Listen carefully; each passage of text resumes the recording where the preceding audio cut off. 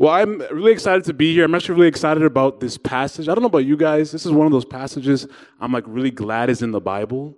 I think it's because there's somebody who's asking Jesus a question. I think it's good for us to know as Christians. I mean, he goes to Jesus and he asks him, "How do I inherit eternal life?" And if you're here and you're a Christian, chances are you believe that this life is not the end, right? That there is a life to come that is available to us as believers. And so it's a good question. It's good to know how we inherit eternal life. But what's kind of interesting or maybe even tragic about this story is that we see this young rich man come to Jesus and with this curiosity and almost vigor seek out the kingdom of God, right? Heaven itself. But then when he leaves, we notice he leaves disheartened and discouraged. And so for the sermon today, I want to talk less about exactly what we must do to inherit eternal life, but I kind of want to talk about what obstacles or what things often might discourage us from the pursuit of heaven, from the pursuit of the kingdom of God or God himself. And so there's only three things I recognize. Lord willing, this will be a fairly short sermon. And we'll just go through what three things I think often hinder us from pursuing the kingdom of God as we see in this passage. Shout out to the scripture reader. You did a good job. You conquered the mic. We're actually only going to focus on verses 17 to 22. There's a lot of good stuff there, and you covered all of it, you know what I'm saying? But we're only going to kind of focus on 17 to 22 for today, the rich young ruler. And so the first thing that I believe often hinders us from pursuing with vigor and excitement eternal life in the kingdom of God is when we fail to recognize who Jesus really is. That's my first point. When we fail to recognize who Jesus really is. I think if the rich young man truly understood who Jesus was, it's possible his story may have ended differently than it did. I mean, I think he thinks he knows Jesus, right? I think in his mind, he feels confident that he understands this Jesus he's talking to. I think in his mind, he feels confident that he kind of has this guy pegged. But I think we see this because of verse 17, right? He does two things that are interesting. He comes to Jesus and says he bows before Jesus, and then he says, "Good teacher," before asking him the question. So he bows and he calls him good teacher. And so this shows us that he's not completely unaware of this figure he is interacting with. Like he has some idea that this guy is important, has prestige, is worthy of honor, right? So he has some knowledge of Jesus. But as we read, as an audience, what we recognize pretty quickly is that his knowledge is only partial knowledge. It's incomplete. It's not full.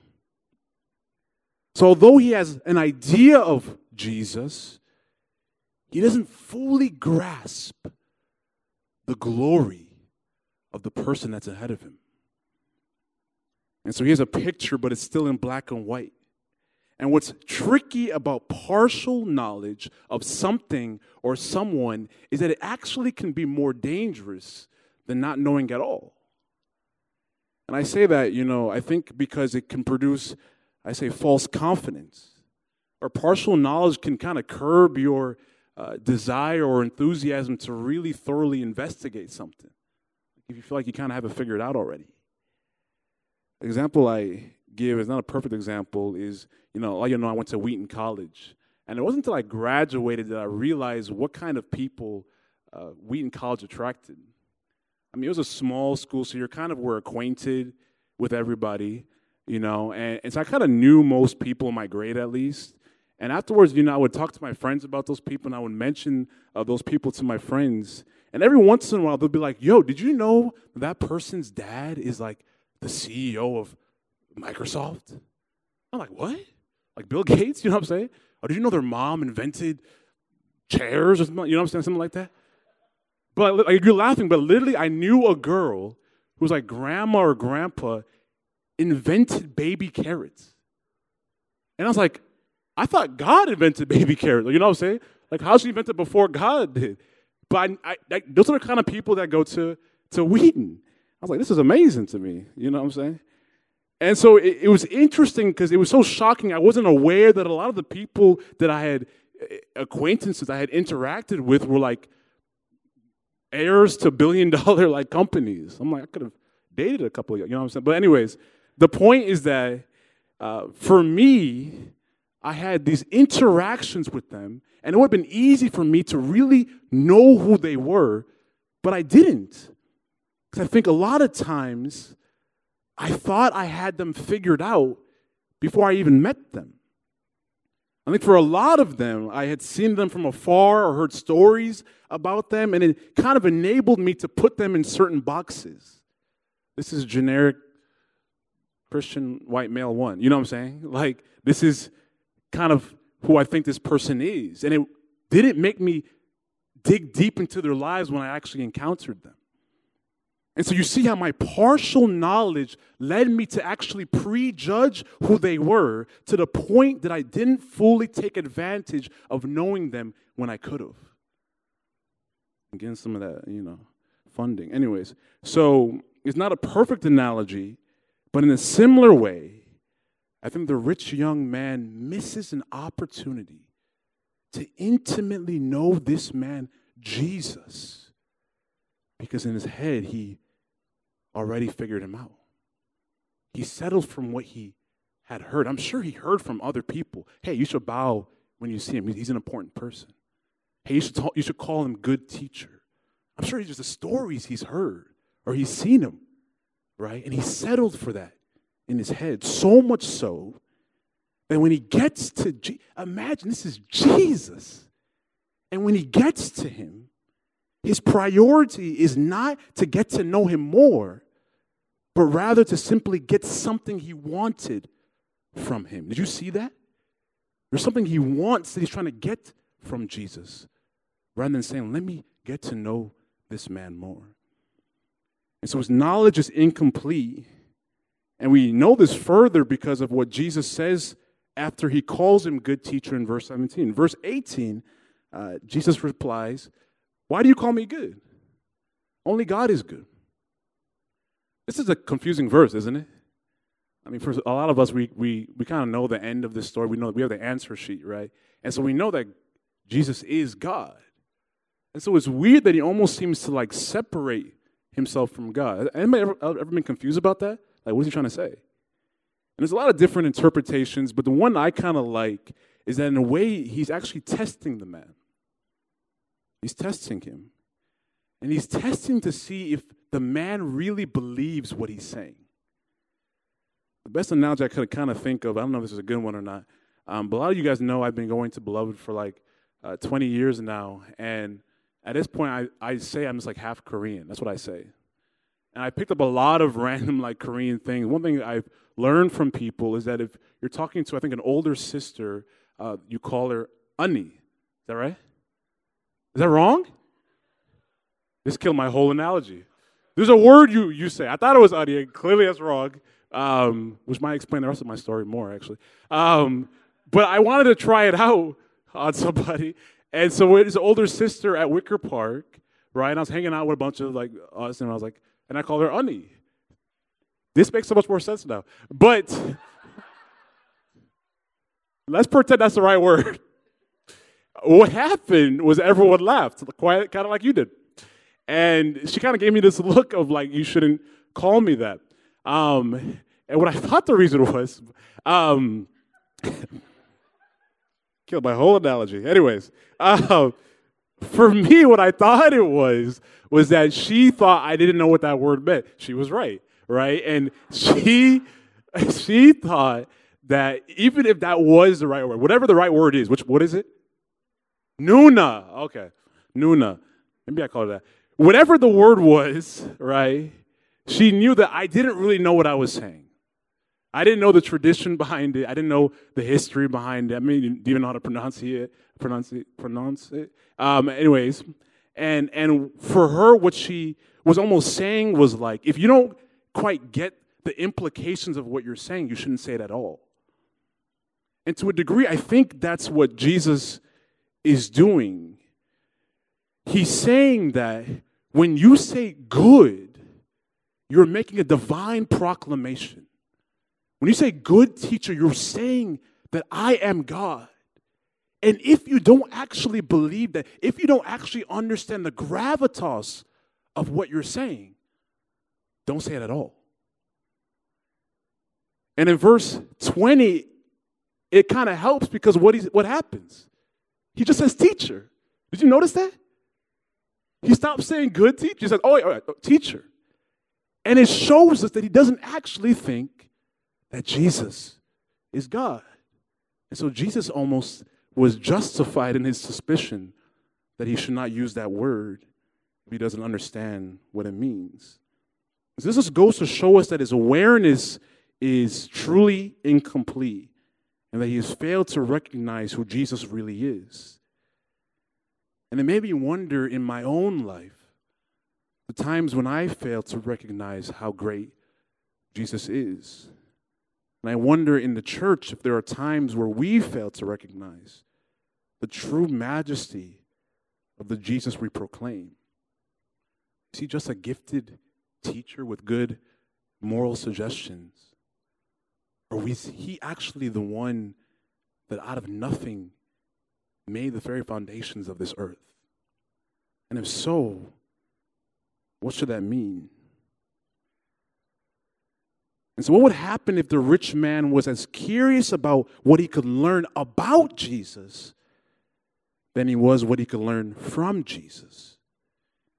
And the more and more we sit in the passage, doesn't it become clearer and clearer that for him, Jesus is just a means to another end?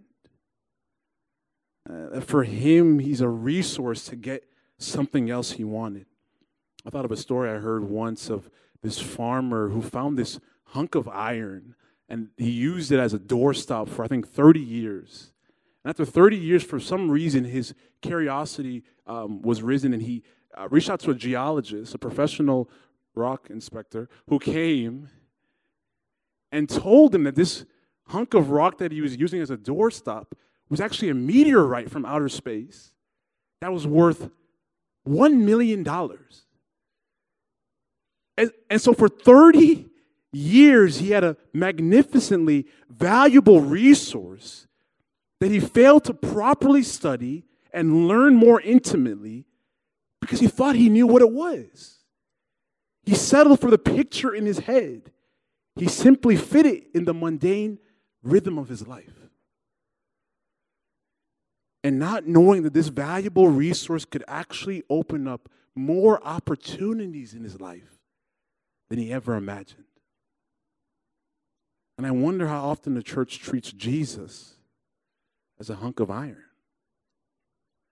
the means to an end, rather than the end itself.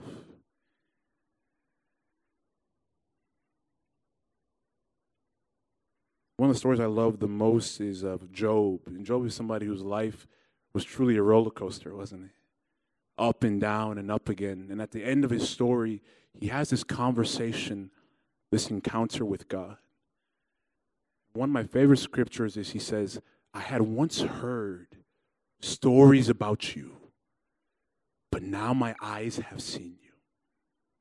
And I love that.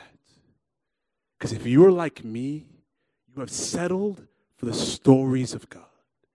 The picture our parents have given us. The picture our pastors or our Christian books have given us. And you've heard and you've heard and you've heard. But when is the last time our church can proclaim we've seen God again in a new way that challenges the picture in our heads? And so if we truly want to pursue with vigor life after death, I think we cannot fail to recognize who Jesus really is. Second thing, we often fail to recognize who we really are. I think if the rich young man really understood who he was, his story might have ended differently. I think once again, he thinks he knows who he is. He thinks he knows what he's good at. I mean, verse 19 and 20, Jesus tells him, you want to inherit eternal life? Okay, all the commands that God is giving you in the Old Testament, do those commands. What's the guy say? I've been doing those commands. Like, since I was a kid, I've been doing those commands. That's his response. He feels confident that he knows himself. And I think this is kind of relevant. I think more and more today in our modern society, there's this emphasis on knowing yourself. Like, we really like the idea of us having this great self-awareness. I remember actually last week, I was talking to somebody from staff, and I was trying to do work, and she kept distracting me, and she kept asking me, she was like, have you ever taken the Oniongram? I was like, what? She's like, the Oniongram. I'm like, no, I don't really like vegetables. She's like, no, it's like a personality test, apparently. Like you get a score from 1 to 9, and it tells you this and that, and I'm a 3, I'm a 2 sometimes, my wings are like this. And I'm like, sitting there like, I have no idea what this girl's talking about for 45 minutes, you know what I'm saying? And for me, I was like, first of all, if you got a 3 out of 9, like, why are you bragging about that? Like, shouldn't you try to get a higher score? But like, second of all, I was like, it's just amazing to be like how passionate people get about this, right? Before it was Myers-Briggs was a thing, and I don't know, all these different things. And I feel like y'all are laughing, but if I ask a lot of you guys, you give me all the different numbers and letters that you got from your person. Like, I'm a 3, a 12, R2D2. Like, you have all these different, like, combinations of stuff that, like, I'm like, I just want your name. Like, what's your name? You know what I'm saying? But, like, it's so important to us now in our culture. And I think we can almost appreciate that this young man seems like he has high self-awareness, like he knows who he is. If I had to guess what words he would use to describe himself, I think he would say, successful, accomplished, competent. He's a good rule follower. I kind of get type A vibes from him, you know what I'm saying? I mean, he's referred to as a rich young ruler in a lot of passages or other translations. And you might think he inherited some of it, but I have to think he must be pretty successful. Like, he must be pretty high functioning. To be young and to be ruling authority over people, to have kept his money, he must be a pretty smart, competent person. So I think this is a man who believes he understands himself and plays to his strengths, and because of that is so used to getting everything he wants. But we know at the end of the story, he leaves empty-handed and discouraged. Why? I mean, it's almost like humorously obvious to us that he actually has a very inflated view of himself. Like, we know the standards that Jesus has. Like, when it says, do not kill, he means don't be angry with your brother in your head. When he says do not commit adultery, he means don't have lust over somebody. When he says don't dishonor your parents, I mean a lot of things, right? And chances are is that this young man has done these things. And so still he doesn't quite get it. He doesn't quite understand. His awareness is only partial rather than full. And first of all, I said, I don't think he even understands that he has weaknesses. It makes sense. It's more fun for us to focus on our strengths than weaknesses. And you ever do the Strengths Finders test? I had to do that for Wheaton and on staff. And it gives you like your top 5 like strengths or core motivators, something like that. And I used to joke with my friends that I wanted to do the Weakness Finders test. You know what I'm saying? You just list like your top 5 weaknesses, like just roast you, right? Like you're awkward, you're vegetarian. Like I don't know what they would be, but like this top 5 weaknesses. But I'm like, no one would ever take that test, right? Like, who wants to take that test? And so the truth is that we are often woefully unaware of our flaws. Like, we focus on what we're good at, but we're like blind to our flaws. And I think, even for me personally, like whenever there's times where someone or something is trying to expose to me what I'm bad at, I get defensive, angry.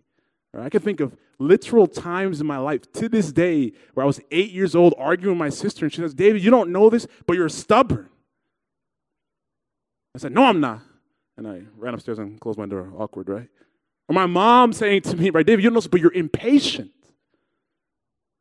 Remember a friend I was driving, we were having a fine, cordial conversation, and I was talking about how, I like to kind of get in debates or discussions sometimes. I'm like, I think I'm really good at listening to other people's opinions, even when I don't agree. She goes, no, you're not. I was like, what? What do you mean? It's like, no, I think if you don't always value that person's opinion, that you become a bad listener, you kind of tune them out. In my head, I was like, that's a stupid opinion. I'm not listening to that. No, I'm just kidding. I mean, I was like, where did this come from? Like, I was shocked. And it's almost humorous to think about it now because I'm like, it's so obvious to me the ways I'm stubborn and the ways I'm impatient and the ways I'm a bad listener. It's so obvious to me now, but at the time, it was like, no one ever said it to me before. I just didn't see it. And I almost mourned, like, the people I must have hurt, right? People I must have devalued. Like, people I must have not loved well because I was so woefully ignorant of my weaknesses and flaws. I'm actually grateful that God in his mercy, like Jesus in this story, is always trying to send us people or things that will reveal to us the ways we fall short. Not to shame us, but to bring us to a place that he cannot bring us if we are not willing to change. A place that we will not see if we, like the young man, refuse to be honest about who we are. So firstly, I think we see this young man is not aware of how much he's actually failed. But secondly, I don't think he's even completely aware of his strengths. More specifically, I don't think he's aware of the limitations of his strengths. He knew he was successful. He knew he was competent. He knew he was pretty good at following rules. But I don't think he realizes that those strengths were not enough to ultimately achieve what he desired, eternal life. The only thing worse, I would say, than not knowing your strengths is not knowing the limitations of your strengths. It's not knowing when your strength will run out. It's not knowing when your strength has reached its end. I mean, how many of us can think of times where we genuinely put in our best effort? We gave it our best shot. We acted in what we thought was our strength, and we didn't get the result we wanted. Didn't get the grade or the promotion or whatever the output we were desiring didn't come true. I can think of lighthearted examples of times I've taken girls on dates, and within the first 5-10 minutes, I try to make them laugh, and they don't laugh.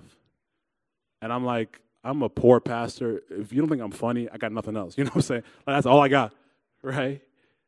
Or even serious examples of times I've studied and prepared and practiced sermons, and I've come up here, and it felt like I just bombed. Like it was bad. And people weren't engaged, and they were falling asleep, bringing pillows to the seats, and I was just like, this is not going how I thought it was going to go. And in those moments, right, I mean, have those moments like that before where you act in your strength and you kind of don't get the result you thought you were going to get.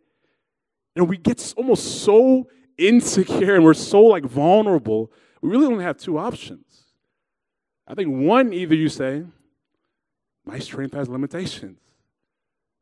Like my jokes, I guess, aren't funny to everybody. Who would have thought, right? Like maybe I could practice and prepare as much as I want, but ultimately the sermon's efficacy is not dependent on me. Like we can just admit that. Or kind of like this young man, we cannot. Maybe he, like us, often blamed everything else. Oh, the girl has a bad sense of humor. Like, well, that's a good joke. You know what I'm saying? Like, you should have laughed at that. Oh, the church isn't as spiritual as me. That's why they didn't quite get my sermon. That's why they didn't land, right? And I think, like this man, we can think, I'm good. And in this passage, Jesus is so gracious because he asked him this question or telling him to follow the rule. He's trying to expose the man. And still he doesn't get it. He thinks he's good. If I can be real for a second, I think a problem at times in the young, especially urban Christian churches, we really don't understand the limitations of our strengths. Or put another way, I don't think we understand how little God is impressed with our gifts and talents that we value so much. I think we know in our head, especially if you go to this church, you know in your heads that works will not save you. You know that theology. But I think deep down, you think when we get to God, He's going to be a little bit impressed with our resume. Someone asked me last week, what do you think God will say to you when you see Him? The Bible kind of suggests that we will be having to give an account for the resources He's given us. He said, what do you think, what kind of questions do you think He will ask you? Do you think He'll ask you, are you funny? Do you think He'll ask you, did you produce so-and-so thing at your job? Do you think He might ask you, did you highlight things well when you read your Bible?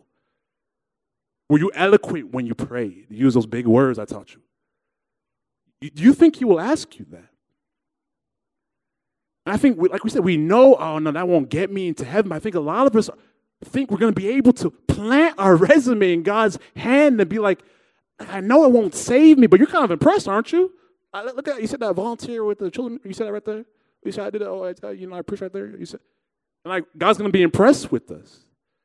And we forget that Paul is like, it's like offering filthy rags to God. Somewhere else he says it's like doo-doo. He don't use the word doo-doo, but I'm an associate pastor. I'm going to use the word doo-doo. It's a stronger word that he says. It's like saying, God, look at my doo-doo. It's impressive, isn't it? He's like, no, it's nasty, right? But we have this idea that our strengths have no limitations, even in earning us some brownie points with God. I think in a similar way, this rich young man did not see that we all have sinned and fallen short of the glory of God. And that all his strength and his striving could not earn him the entry into heaven that he desired. He couldn't recognize the desperate state he truly was in. He wasn't able to see that his gifts and merits did not aid his salvation. Without Christ, his strengths were utterly meaningless, that he was desperately in need of help. And so he was at risk and missing out on eternal life because he could not recognize who he truly was. Lastly, we fail to recognize what is really at stake. I think if the rich young man truly understood what was at stake, his story might have ended differently. I mean, when you think about how it did end in verse 21 and 22, it's kind of peculiar, actually. The story simply goes, there's this man who asked Jesus how to get to heaven. And as we talk about, he has a lot of problems, right? He doesn't recognize who Jesus is. He doesn't see how great he is. He doesn't recognize who he is. He doesn't know how bad he is. But notice that Jesus is still gracious to him, right? He doesn't correct him and say, yo, don't you know that I'm God? He doesn't correct him and say, don't you know that you're a sinner? He kind of plays along. Oh, you don't have to call me good. You don't have to call me God. Oh, you did all those laws? Word, you did all of them? Oh, that's good. Good job. Right? He plays along. But then in verse 21, he says the answer to the guy's original question. He tells him how exactly to get to heaven. In his grace, he answers his question. And what happens? The man says no. Like he leaves. He's discouraged. So put simply, what happens in this story is a man comes to Jesus to ask him the cost of getting to heaven. And when he finds out the cost, he says, that's too much. It's not worth it. And what that tells me is that he thought his earthly life and pleasures on this earthly kingdom was more important than the experience he could have in the life to come. It's simple. It tells me he failed to recognize what was really at stake here. He didn't understand what he had to gain from giving up his current riches. And so it's crazy how he could be so short-sighted, right, to risk living a good life in the kingdom of God for now. I'm tempted to be frustrated, like he's so close, right? His heart is almost there. I'm tempted to be angry. How can you be so short-sighted? Don't you understand how you should invest for the long term and not just the temporary? I get frustrated, I get angry when I read this passage sometimes, but that quickly turns into fear. Because it doesn't take long for me to realize, aren't we the rich young ruler? Like, not even abstractly. When you think about the rest of the world, aren't we the rich, young people with authority and influence? Is this not us? And it's funny, when I would hear this passage preached as a kid, the preacher would kind of go in and exegete it, and he would almost always say, I'm not saying at the end of the sermon, I'm not saying that you have to give up all that you have. You ever hear that? They always say that. And even as a kid, I would be like, but what if God is calling you to give up all that you have? Like, what if God is saying, stay in Chicago when you don't want to? Or move from Chicago when you do want to? What if God is saying, change your career? Change your social circle of influence. Give up the dream that you had. What if he was saying that? Not hypothetical, not in an abstract, spiritual, just in our heart, in reality. What would happen? And for me, when I think about how much I cling to this world, I'm afraid that I'm more like the rich young ruler than I want to admit. And believe it or not, I don't actually say all this to discourage you, but to show you how even the church does not always understand what our heavenly reward will be and how much greater it is than any experience we could have on this earth. Oftentimes I have to remind myself the kingdom of heaven is not about gaining more material things, like being richer, or having better food to eat, right? Being able to fly, I don't know. Like, it's not about gaining something. It's about gaining someone. Gaining someone who will make me feel loved. Gaining someone who will make me feel wanted. Gaining someone who will make me feel joyful. Gaining someone who will make me think in new ways. Someone who will make me laugh in new ways. Getting someone whose love is not fickle. Getting someone whose presence is always available. I don't know about you guys, but the most painful nights I've had is not when the food is scarce or the money is low. The most painful nights I've had are the ones I felt alone and isolated. Like I had to earn people's love. The nights I felt like my life had no purpose or no meaning. And so I don't know about you guys, but when the Bible tells me that there is everlasting joy in the presence of God, there's fullness of peace and rest and comfort and assurance and companionship and laughter, I want that. Even though I have to sell all that I have, I want that. Even though I have to admit my faults and the limitations of my strength, I want that. Even though I have to pursue Christ and try to grow in my knowledge of God daily, that's what I want. I personally don't want to settle for anything else. So my prayer, my desperate prayer for this church always, above everything else, is that we will not fail to recognize all the things that God is trying to show us, so that we will inherit eternal life with Him. Let's pray together.